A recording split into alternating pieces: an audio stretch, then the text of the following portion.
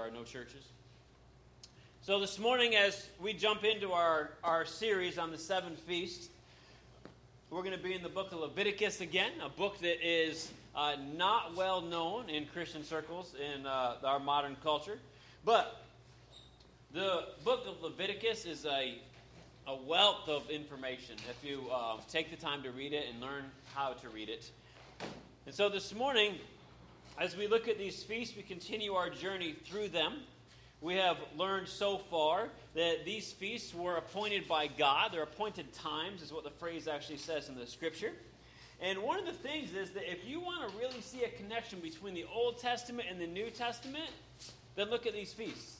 Because these feasts are very important throughout the Old Testament, and then you will see in the New Testament that they are still there. The early Christians were actually still celebrating these feasts from the Old Testament time period, and Jesus celebrated them.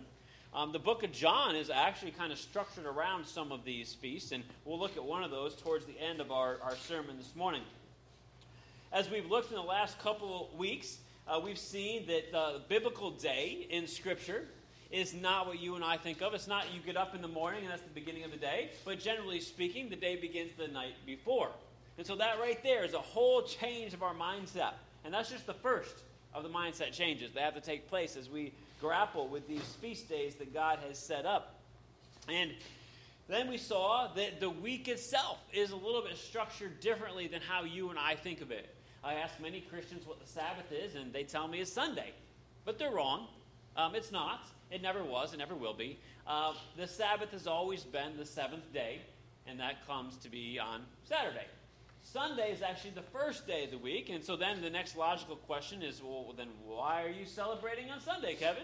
And that's because the early Christians began to celebrate the resurrection of Jesus. So we're here this morning celebrating the fact that not only did Jesus die on the cross 2,000 years ago, okay, yes, that was good for us and the fact that he died for our sins, but if he had only died, it wouldn't have been enough. He rose from the dead.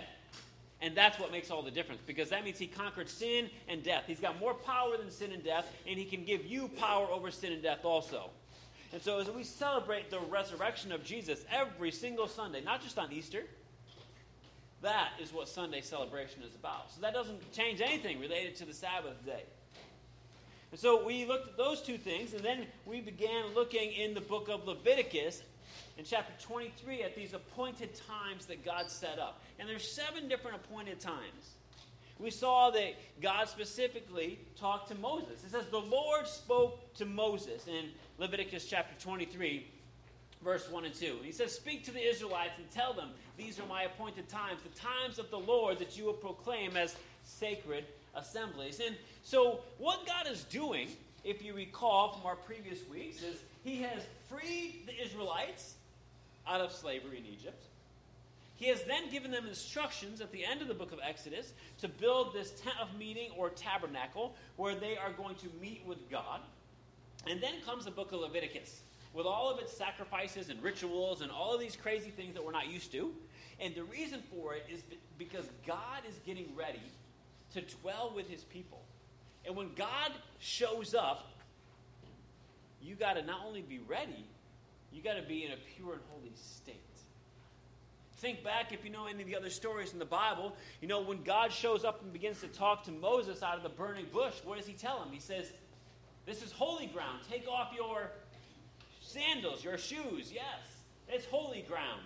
See, when God's in the house, there's something different because he's God. He is different. That's what holy means. Different, distinct, separate. And so Leviticus lays out all of these things that because of our sin, we've got to do to get ready to have God in our presence.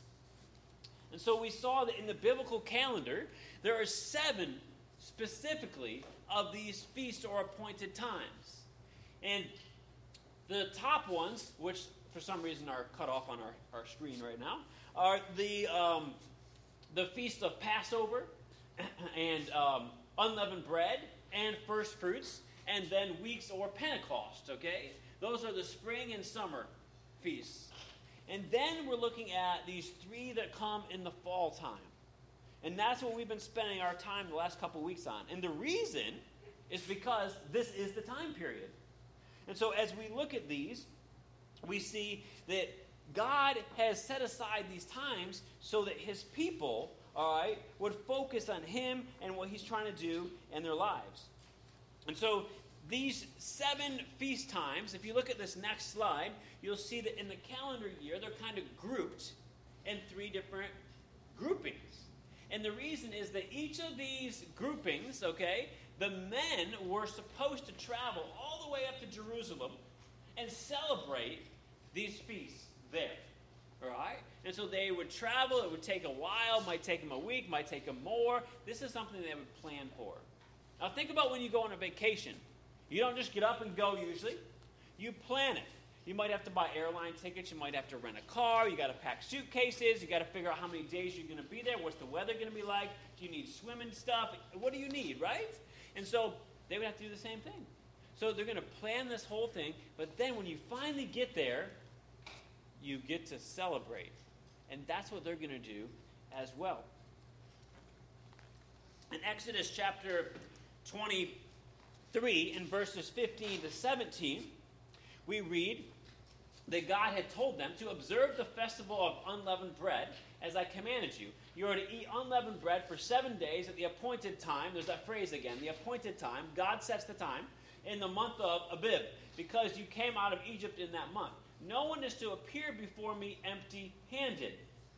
Also observe the festival of harvest with the first fruits of your produce from what you sow in the field, and observe the festival of ingathering, that's booths, okay, or tabernacles, at the end of the year when you gather your produce from the field. Now these 3 that I put in bold, those are the three times that all the males are to appear before the Lord God. And so, if you're a male, okay, you are expected to go pilgrimage, to take a journey to Jerusalem at these 3 times. And so, again, I'm trying to hammer home this point about these 3 pilgrimages. And so, the 7 feasts, again, are depicted here on the screen for you. And you can see at the first pilgrimage, they would celebrate Passover, unleavened bread, and first fruits. 50 days later would be Pentecost. So it would be another time. And then the third grouping is Trumpets, Day of Atonement, and Feast of Tabernacles, which is what we are specifically studying right now. And that would be the third pilgrimage that they would take. That would be in the fall time. And so these are times that God has set aside for his people to come and to celebrate. And so these biblical holidays, all right, if you want to call them that, all right, more like holy days, but in the spring, again, Passover, unleavened bread, first fruits, and Pentecost. Now, one of the things that we've seen, and this was new to probably most, if not all of you, was that these spring feasts were actually fulfilled when Jesus came the first time. When Jesus died, it was at Passover. Jesus was the Passover lamb, fulfilling that Passover sacrifice. Now, a few years after Jesus died and rose, the temple was destroyed by the Romans in the year 70 AD. And I don't know if you know this or not, but the Israelite people, the Jewish people, they no longer offer a sacrifice at Passover. They still celebrate Passover, but there is no animal sacrifice. You see, Jesus was the Passover lamb, sacrificed. Then is the time period of unleavened bread, which is fulfilled in the burial of Jesus as he's in the tomb. After that is first fruits. Jesus was the first fruits of the resurrection. First fruits means the first one. So it has to do with your crops. You plant your crops, and when the first thing of barley begins to come up, or maybe your first tomato, or whatever you're planting, that gives you a sign that there's more to come. Oh, the first one's here. We're going to start getting a bunch of produce, right? And so Jesus is the first fruits of the resurrection. Jesus said in the book of Hebrews that he is going to bring many other sons into glory with God. Okay, so he resurrected. That gives us hope that we can also, if you're a follower of Jesus, resurrect as well. And then 50 days after was Pentecost. And that is when, if you read the story in Acts chapter 2, it was the day of Pentecost and the Holy Spirit came. And a lot of Christians think that that's a New Testament thing. That's not a New Testament thing. It's an Old Testament thing that God fulfilled with the Holy Spirit in the New Testament time period. And so those are the spring ones. And then we're looking at these fall ones, the trumpets, the Day of Atonement, and the tabernacles. And so as we look at these, and these will be fulfilled in the future. So the 7 feasts of the Lord, the ones that have already been fulfilled, are 1, 2, 3, and 4. So 5, 6, and 7 is what we're looking at. Trumpets having to do with Christ's second return. All right? The Day of Atonement having to do with judgment and God rightening everything and putting it in proper order. And Tabernacles having to do with God's future kingdom. And so let's look again and just review what we've seen with these fall feasts. Okay? The shofar blowing was one of the first things we looked at because that was the trumpets. The Feast of Trumpets, which showed up on Tishri 1. And you're like, what is Tishri? Tishri is in October. I think if I remember right, that was the 2nd. And so 2 Sundays ago, we celebrated, we talked about that, we learned what that all meant. And this was a time period of repentance and respect because God was going to come and there was going to be a judgment coming soon. And so you needed to get ready. We talked about how in Revelation chapter 20, verse 15, it says, anyone not found written in the book of life is thrown into the lake of fire. That's a future judgment coming. And because you know that's coming, then what should you do? You should get ready. You should be prepared. Jesus has many, many parables in the Gospels. You could read Matthew 24 and 25, for instance. You could also go to, I think, Matthew 13 and read the parables there. He says many, many times in these parable stories that I am coming back, and when I come back, I better find you ready and working. Otherwise, you aren't part of my kingdom. And so you need to be ready. And so this was called, in the Jewish time period, the 10 days of awe. All right, in between the Day of Trumpets and then the Day of Atonement. And why 10 days? Because on day 10, the month of Tishri 10, okay, 10th day of Tishri, is the Day of Atonement. Now, the Day of Atonement was a huge deal. This is where sin and sacrifice and the Savior and salvation all come together. This is where the tabernacle fire or the Shekinah glory of God shows up. Now, remember, we talked about this tabernacle. It's like a big tent, right? And the Israelite people, they all camped all around it in tents. Now, if you don't like camping, or if you've never been camping, you're not going to understand what they were doing. You know, for 40 years, they were camping in the wilderness. And today, as we get to the tabernacles and the booths, it's a camping celebration. So if you don't like to camp, you might not like this. But I love to camp. So this is great fun. So can you imagine, okay, if you were in one of these tents, it wouldn't matter where you were. When God shows up, His Shekinah glory shows up in the Holy of Holies, the meeting place, in the middle of this camp, everyone's going to see it. Why? Because it's so bright. That's similar to when Jesus comes back. It says when the trumpet sounds and Jesus comes back in the air, and everyone will see Him coming back. Believers and unbelievers alike. You'll all see Him. It'll be known to everybody. We saw also that at the Day of Atonement, there was 2 goats that were part of the ritual and the ceremony. And one of these goats, it was taken, and it was the ransom. It was killed, and the blood was put in the tabernacle. And this represents how your sin has to be paid for. Instead of the people dying, the goat died. The goat's blood was put as atonement. There was a ransom made. Jesus takes your place. He pays for your sin. You committed the crime, but guess what? You don't have to do the time. In our culture, you do. But with Jesus, you commit the crime, and He does the time. That's His love. That's His ransoming, buying you back from sin. But then there was the second one, the second goat, and it was about the removal of sin. And it was about your sin being removed and never returning. And this one was sent off into the wilderness, never to come back. And so the 2 goats picture the 2 different aspects of what's going on in our salvation. Sin is sent away, and at the same time, sin has to be paid for and ransomed. Someone has to die for this. And the sin needs to be cleaned and moved somewhere. And so we look back at our biblical calendar for this morning, and we see that down here at the bottom, the trumpets, the Day of Atonement, and the third one, tabernacles. And that's what we're looking at today. Tabernacles is the month of Tishri from the 15th to the 22nd. That starts tonight, actually. So in the Jewish calendar, which is not exactly the same as the one that we go by, this will begin tonight. This is a time of celebrating the provision and the protection of God as well as the presence of God. That God has protected his people, he's provided for his people, and he lives with them. His presence is there.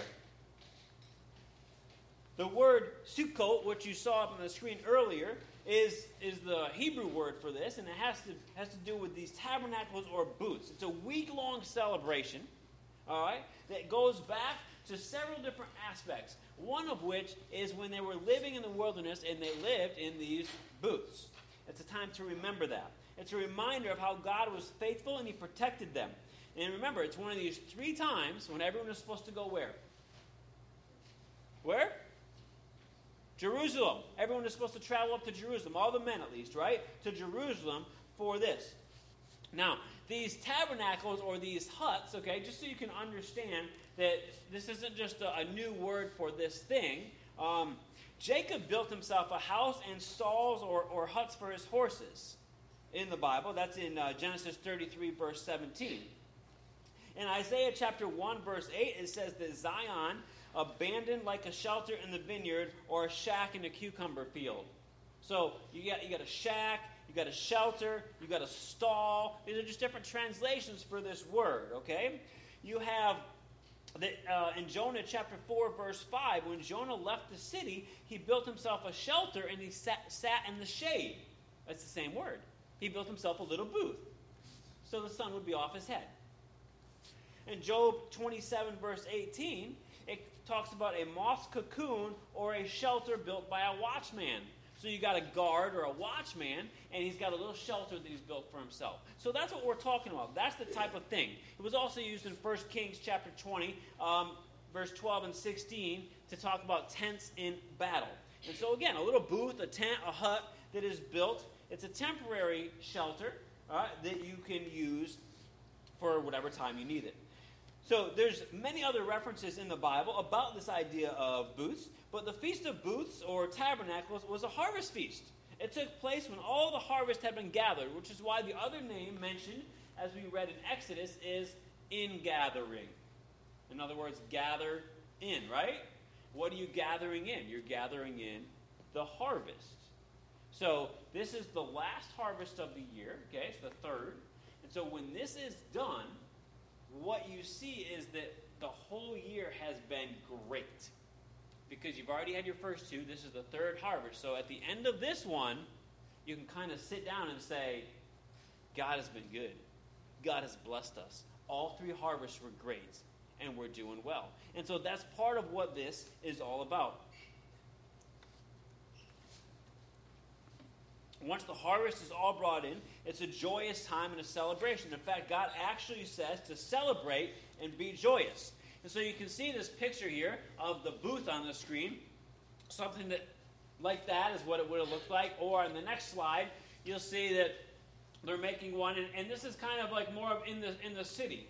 Now, the booths that they were supposed to make had some stipulations, actually. They were supposed to be able to see the stars through the roof. So it couldn't be completely covered. There had to be some cracks, all right? And they should be able to see the sunlight in the daytime. And so it was not completely walled in. There was this aspect that they should be able to see the stars. Why? What do the stars remind them of? That God is the creator. That the one who created the universe is also the one who took care of them for 40 years in the wilderness. And where did their provisions, their food come from while they were in the wilderness? God rained down manna every day for them. So they would go out in the morning, and on the ground would be this bread-like substance that they would pick up, and they would eat it. God provided for them supernaturally all through this time period. He also provided water supernaturally for them. At this celebration, at the heart of this celebration, was a daily rite that we have to understand in order to understand some things in John, when we get to John. And so there are a couple of harvest items. I don't want to call them vegetables. Plants and fruit, actually, that were used as part of this celebration. And so the lulav and the etrog.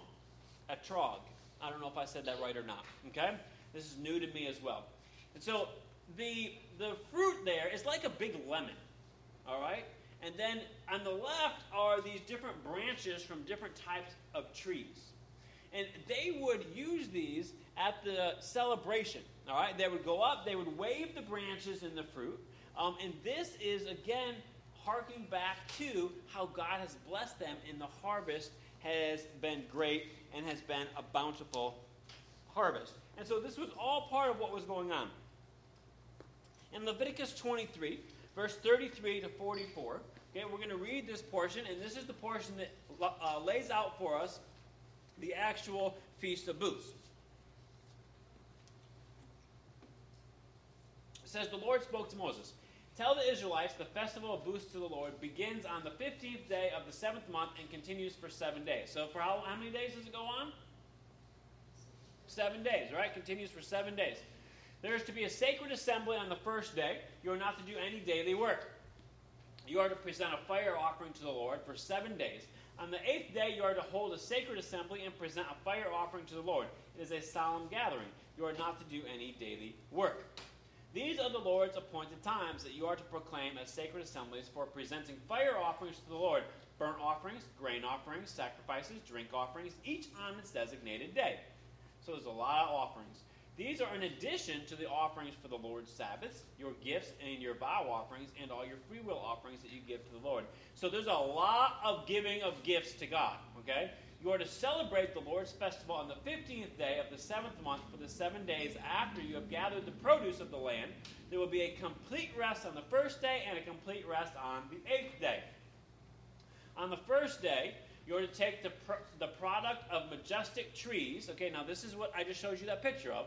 The palm fronds, the boughs of leafy trees, and the willows of the brook. That's the three leaves or stalks that you just saw in that previous picture.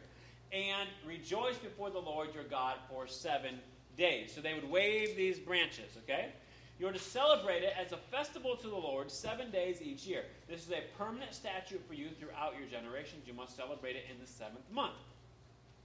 You are to live in booths for 7 days. So, camping time, right? All the native born of Israel must live in booths, so that your generation may know that I made the Israelites live in booths when I brought them out of the land of Egypt. I am Yahweh, your God. So that ties back with Exodus and Egypt. All right? So Moses declared the Lord's appointed times to the Israelites. So as God tells Moses this, and then Moses tells it to the people. And so 5 days after the Day of Atonement, on the 15th day of this 7th month, they celebrate tabernacles. All right? So the 7-day celebration, no work on the first day or the 8th day, and there's lots and lots of offerings. Now, people in let me just say mostly the West, or mostly even America, people get upset when pastors or preachers talk about money and tithes and offerings and all this type of stuff. All I got to say is, and we hardly ever talk about it here, but all you got to do is read the Bible, because it's all over the place. And so even in the passage we're reading, I have not calculated up how much, but somewhere I read more than 90 lambs were sacrificed in this week, just on these daily sacrifice things. Now that doesn't count all the other ones that were mentioned. A free will offering, what's that mean? That means I just love God, I'm going to give him something. A vow, what's that mean? That means I made a promise to God during the year, and so now I'm going to fulfill it. Well, where is all this coming from? See, here's what we got to understand that we severely lack. What the Jews understood, God's people, the Israelites understood, or at least they did when they were in the right frame of mind, was that everything comes from who? God. The book of James even says, every good gift comes from your Father above, okay? And so, if everything comes from God, then God really owns everything anyway, and whatever he gave you to be a blessing. And when you're blessed and you're thankful, what do? You reciprocate. You bless back. If you don't, then you're stingy and greedy. All right? God blessed Abraham to be a blessing, not to hoard everything. And so, when we look at the scriptures and we see these things, we have two choices. We can be stingy and try to keep everything to ourselves, or we can bless. We can bless other people. We can bless God. And you're like, what does God need it for? He doesn't. The whole point is to show that you're not stingy. The whole point is to show that you actually appreciate, respect, and acknowledge that it's God who blessed you in the first place. That's what this is about. Because if God gives everything, okay, then he could give you 10 times more or 100 times more or whatever he wants to, right? And again, I'm not preaching some prosperity theology either, because you're not guaranteed to be wealthy. Look in the Bible. Most of God's Christians, his followers in the first century, what happened to them? They're killed. Jesus wasn't some millionaire, right? So that's not something that we get from Scripture either. So Moses declares the Lord's appointed times to the Israelites, that this is what you're supposed to do. So in 23:42, he says, you're to live in booths for 7 days. All the native born of Israel must live in booths. And so this whole deal is about camping out, living in these booths for the week. All right, so just imagine. You travel up to Jerusalem, all right, and then what's everybody doing? You're cutting down palm trees and all these fronds and some tree limbs and whatever else to build yourself a little hut for you, maybe your family, whoever came with you, and you're going to stay in that for a week. And everybody is going to have a big celebration. They're kind of going to have a party. There's also going to be things that take place at the temple, etc. In Exodus 34:22, it says, observe the festival of weeks with the first fruits of the wheat harvest, and the festival of ingathering, that's the booths, at the turn or the end of the agricultural year. So again, this is what I said earlier. It's the end of the year as far as the agriculture and the growing of crops. And so this is going to be the reason for a big celebration. If they don't celebrate it, then it basically shows they're disrespectful to God and are not thankful. Now, we should think about that for a minute. When we don't give back to God, we're showing we're disrespectful, and we're showing that we don't have thanksgiving and gratitude. Now, let's connect that with the book of Numbers and the 40 years that the Israelites wandered around. The reason they wandered around is because they didn't trust God and they didn't have gratitude. If you read the stories in the book of Numbers, which really the book of Numbers would make a phenomenal movie because there are so many crazy things that happen in it. Some of the best stories, Numbers and Judges. Anyway, the people constantly complained and grumbled against God. And what did they get as a result? They died. They died as a result. The book of Hebrews talks about it in the New Testament. They did not thank God. They did not have gratitude.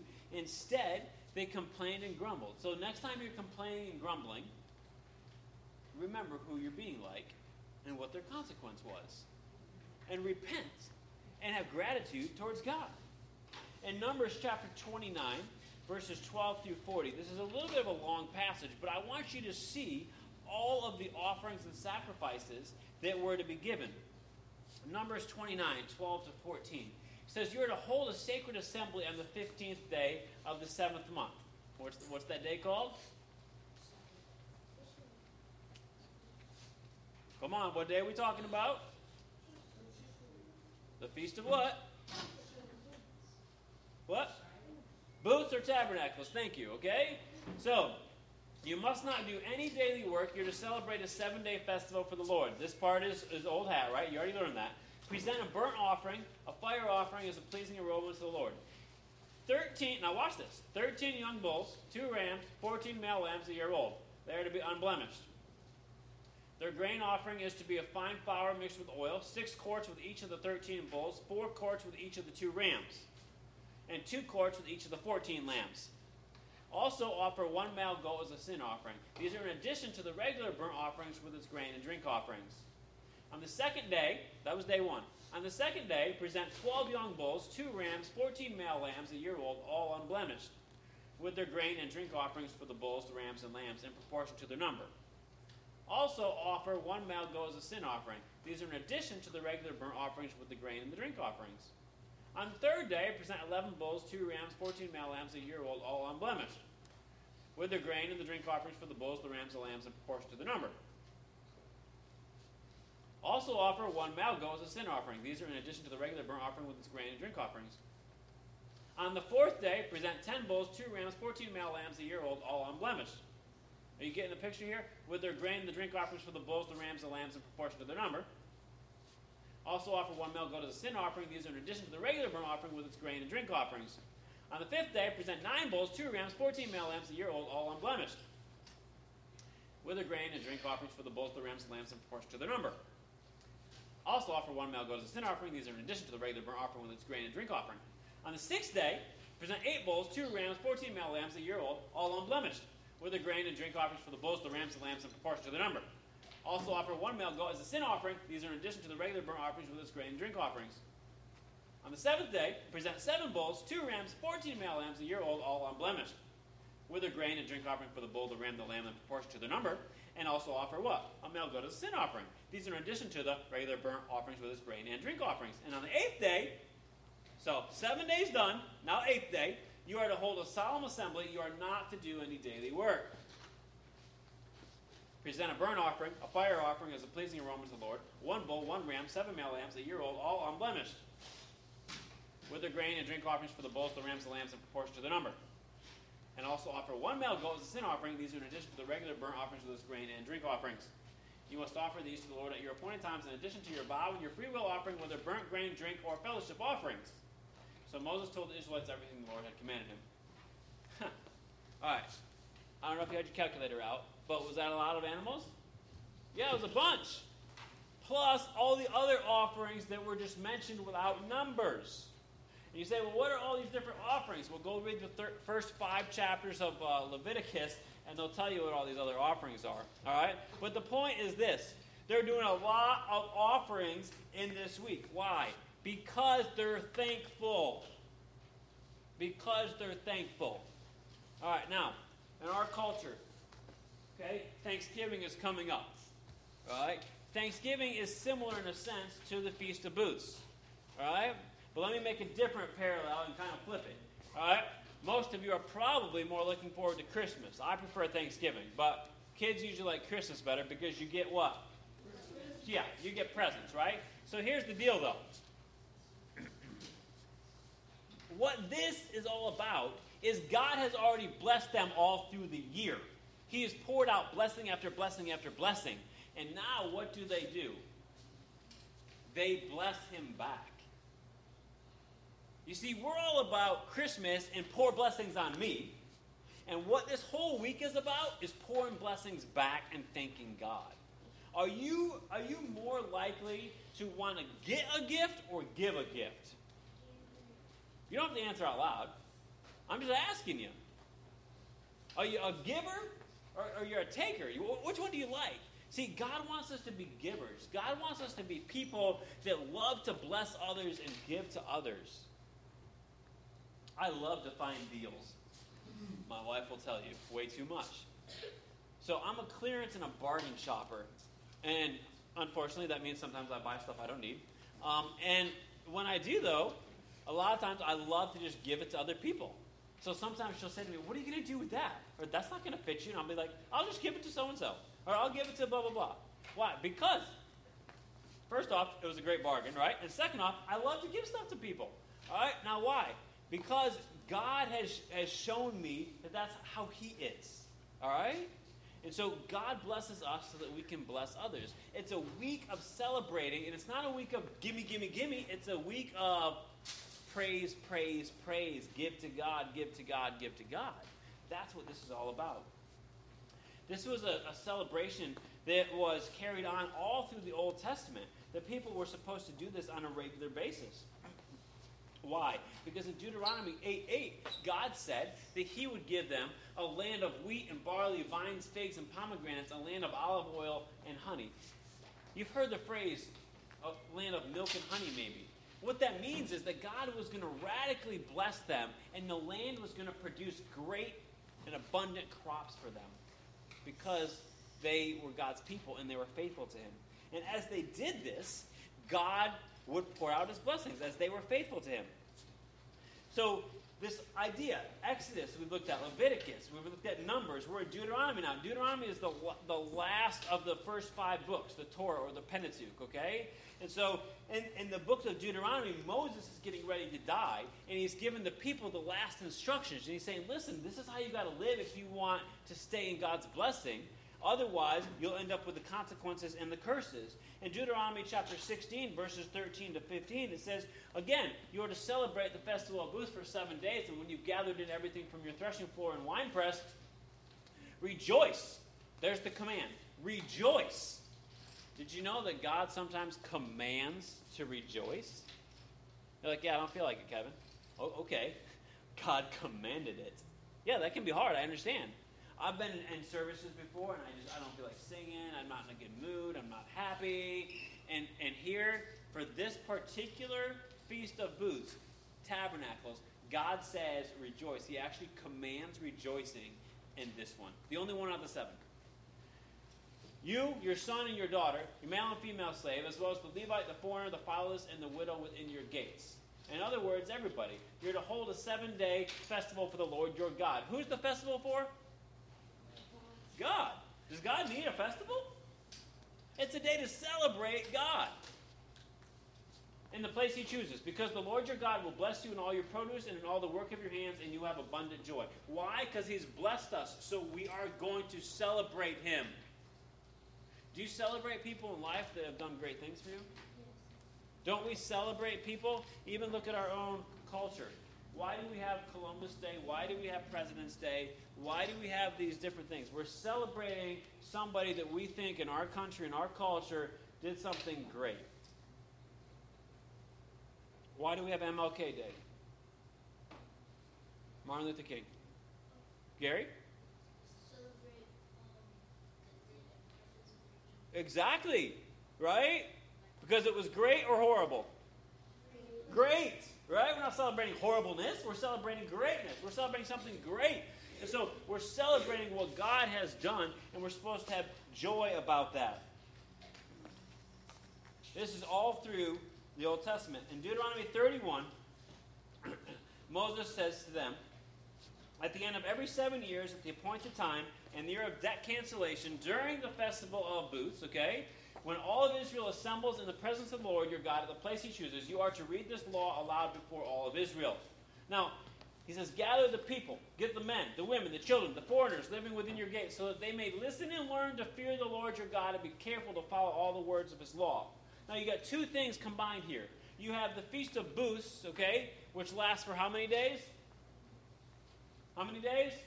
7 days, okay? And then you have something else combined. This was the Sabbath year that we mentioned a few weeks ago. Every 7 years, the land is supposed to not be planted. It gets a rest.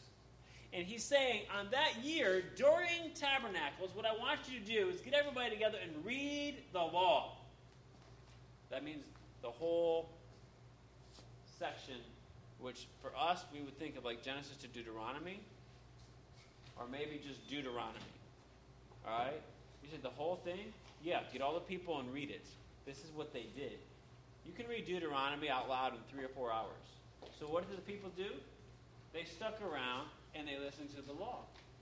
They're like, what? For 3 or 4 hours? Yeah. Why? Because they want to know what God says. And here's the deal. Let's just be honest. If you just went, oh, really? That sounds boring. Listen, you just condemned your own self. It's because we don't love God's word. We've got to learn to love God's word. And we've got to learn to love God's word because it comes from God and God loves us. They were willing to go do that. Now listen, the truth is they didn't always do it. The truth is that they got upset. The truth is they rebelled. The truth is they did all sorts of sinful things, okay? But there's also time periods where they repented and they got right with God again. Look what he says in Deuteronomy 28, verse 26. This verse is not so good. This isn't one of those verses that you like. When Moses was getting ready to die, he reminded the people of everything God had said. And he told them, if you do what God says, he'll bless you. But if you don't, you'll get the curses. And he said, your corpses will be food for the birds of the sky and the wild animals of the land, with no one to scare them away. Now, what's he talking about? Let me give you the 2 sides of the coin. One side of the coin is this. You follow God. You're faithful to God. You do what God says. And what will God do in return? God will bless the land. He'll give you everything you need to live.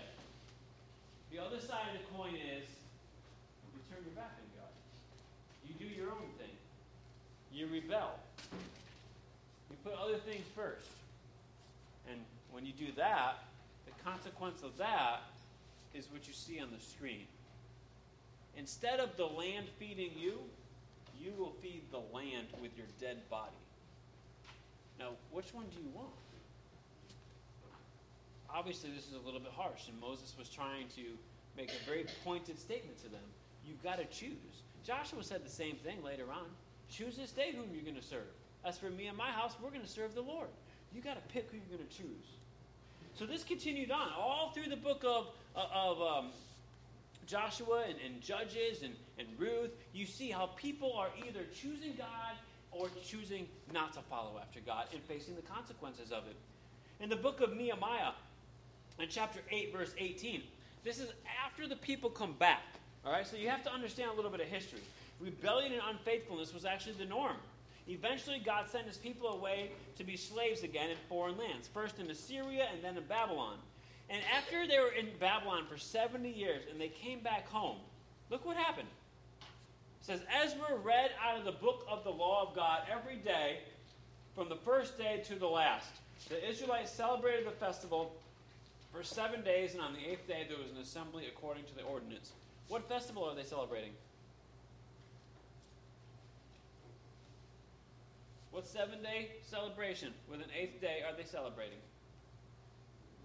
Booths.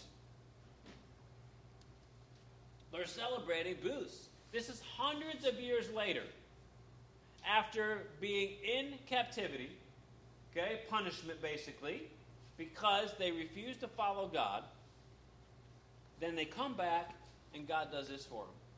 Now, over the time, in between, and leading up to Jesus showing up, all right, the temple became a permanent structure instead of the tabernacle that was just a tent, all right? And now I want to move into the New Testament era, and I want to connect to what Jesus did on a certain year with the Feast of Tabernacles. And so on the screen, what you'll see is two temples, okay? First one on the left is Solomon's temple, all right? This is back in like 900 BC. The one on the right is Herod's temple, all right? King Herod, the one that was king when Jesus was born. What happened is the tabernacle that was movable that I showed you on the screen earlier, it was like a big tent. Once God's people got to be in their promised land, the land of Canaan, they built a permanent place. Instead of a tabernacle, it's called a temple. All right? Solomon built it. It's on the left side. You can see that compared to the one on the right, it looks kind of small. Well, King Herod rebuilt it. Why he rebuilt it? Because when God sent his people away in punishment, like I just told you, to the Assyrians and the Babylonians, they burned down Solomon's temple and destroyed it. Okay?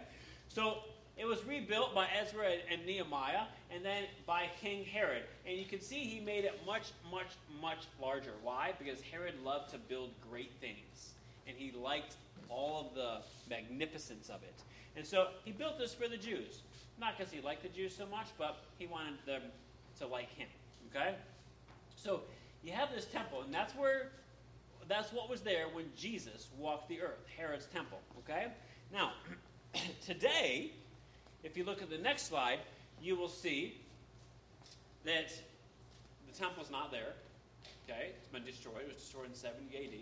Instead, there is a Muslim mosque there. Now, what the point I want to make is this is a modern picture.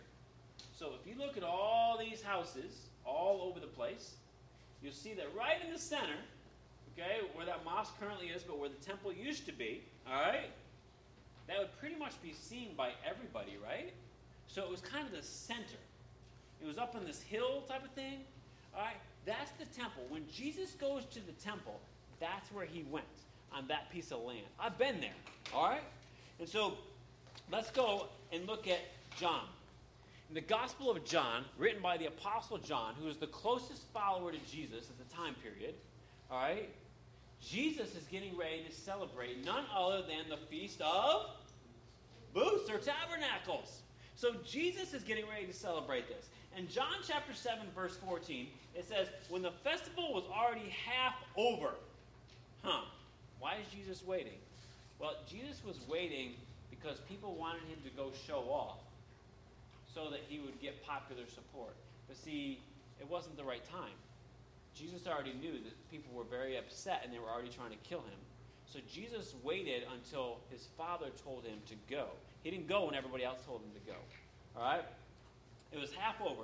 Jesus went up into the temple complex and he began to teach.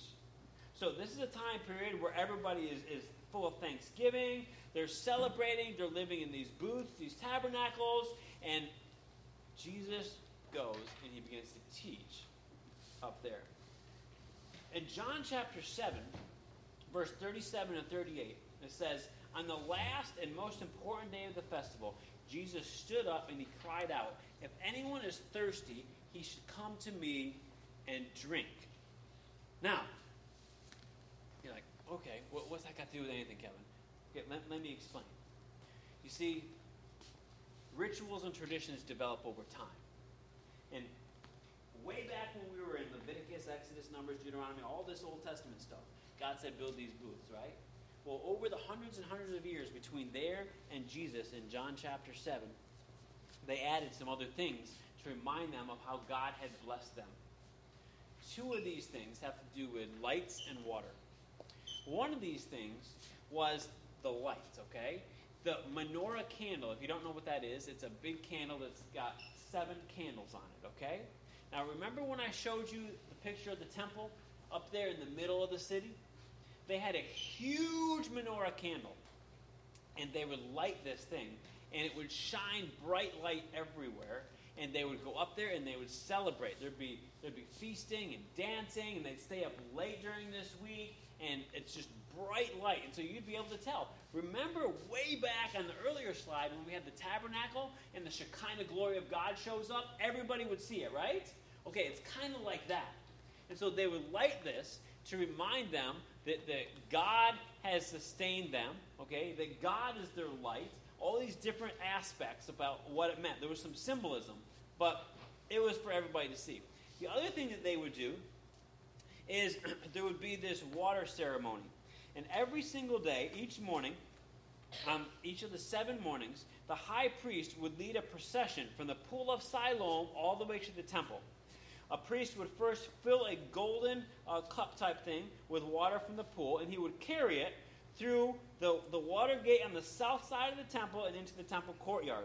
And then he would ceremoniously pour the water into a silver basin on the west side of the altar, from which it would flow through a tube to the base of the altar. And many Jews would accompany them, and some of them would drink from the pool, while others would just chant and sing. And they would sing these 2 verses from Isaiah 55:1 and Isaiah 12:3 about joyfully drawing water from the springs and God filling them up. So I know I just threw 2 more passages of Scripture, but here's the thing that you got to understand. We're now in John 7, and we got stuff from Genesis, Exodus, Leviticus, Numbers, and Deuteronomy. We got stuff related to Ezra and Nehemiah. We got stuff now from the prophet of Isaiah. And really, we could add a whole bunch more books. And all of that is necessary to understand what is going on in John chapter 7 and 8 when Jesus shows up and he says, I am the light of the world. And he says, I am the living water. It's all tied to what's going on right here. And so when that ceremony is there and the people are chanting and they're singing about how God is providing for them in the living waters, and Jesus comes in. And in John chapter 8, verse 12, he says, I am the light of the world, and anyone who follows me will never walk in the darkness, but will have the light of life. And so at this time period, when they're all there for a week of celebrating, and they're praising God for who he is, they're thinking about how God has protected them, he has provided for them, and he has brought his presence, he's lived there with them. Well, if you go back to John chapter 1, it says in the beginning was the Word was with God, and the Word was God. And then a little bit further down it says that Jesus, he lived, he tabernacled. That's the word. He tabernacled with mankind. He came and dwelt with man. So as you're celebrating tabernacles or booths, and you're celebrating God's protection and provision and his presence, Jesus shows up in the world as the presence of God. And what does he say? I am the light. I am the living water. Elsewhere he says, I am the bread of life. Jesus is saying, I am the fulfillment of all these things. If you want to walk in the light, then you need Jesus. John chapter 1, unfortunately, says that the people didn't want to walk in the light, and so they rejected it. But you can't put out the light, because the light is Jesus. The light is God. You can't put him out. They tried. They killed him, right? And what happened? He rose from the dead, because you can't put that light out. You can put these lights out. You can put those lights out. But you can't put Jesus' light out. You ever heard the phrase, knock your lights out? Yeah, it ain't going to happen with Jesus. They tried. He resurrected. And so Jesus says, I am the light. He says, I am the living waters. He offered the woman at the well in John chapter 4 living water. She wanted water to drink, and he offered her the living waters that she wouldn't be thirsty ever again. Of course, he didn't mean physically, he meant spiritually.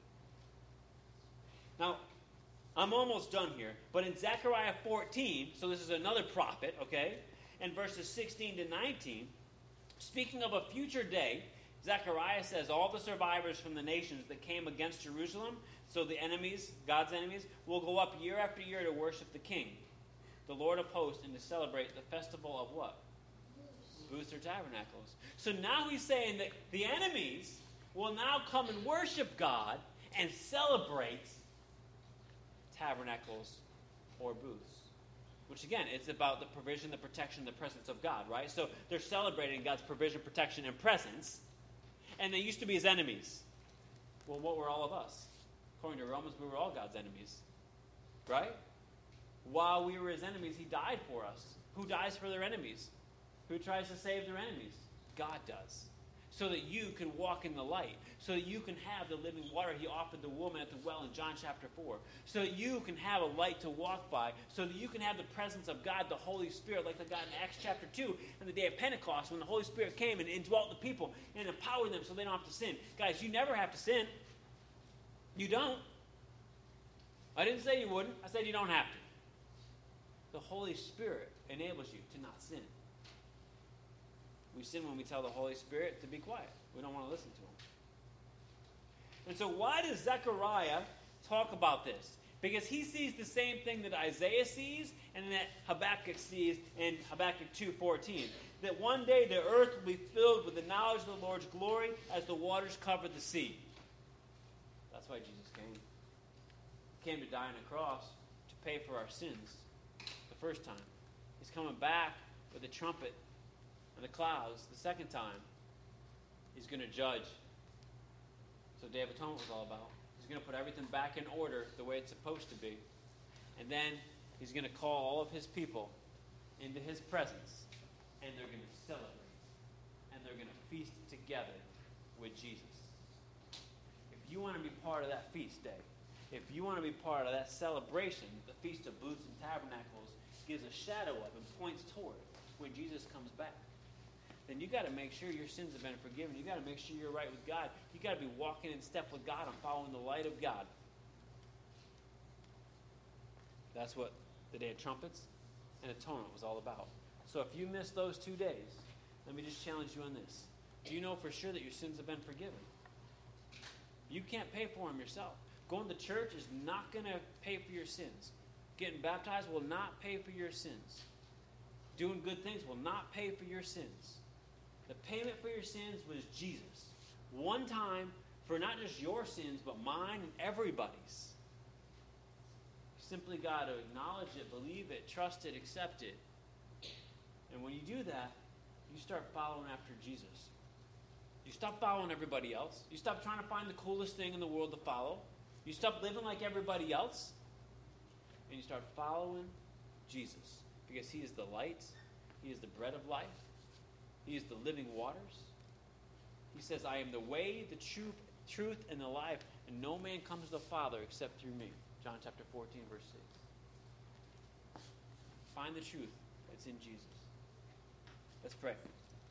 Father, we come to you this morning realizing that this ancient feast, tabernacle, is booths, Lord, about your presence and your protection, your provision, and the celebration of all of that, pointing forward to one day when you will set everything up right, and we actually can be part of your banquet table.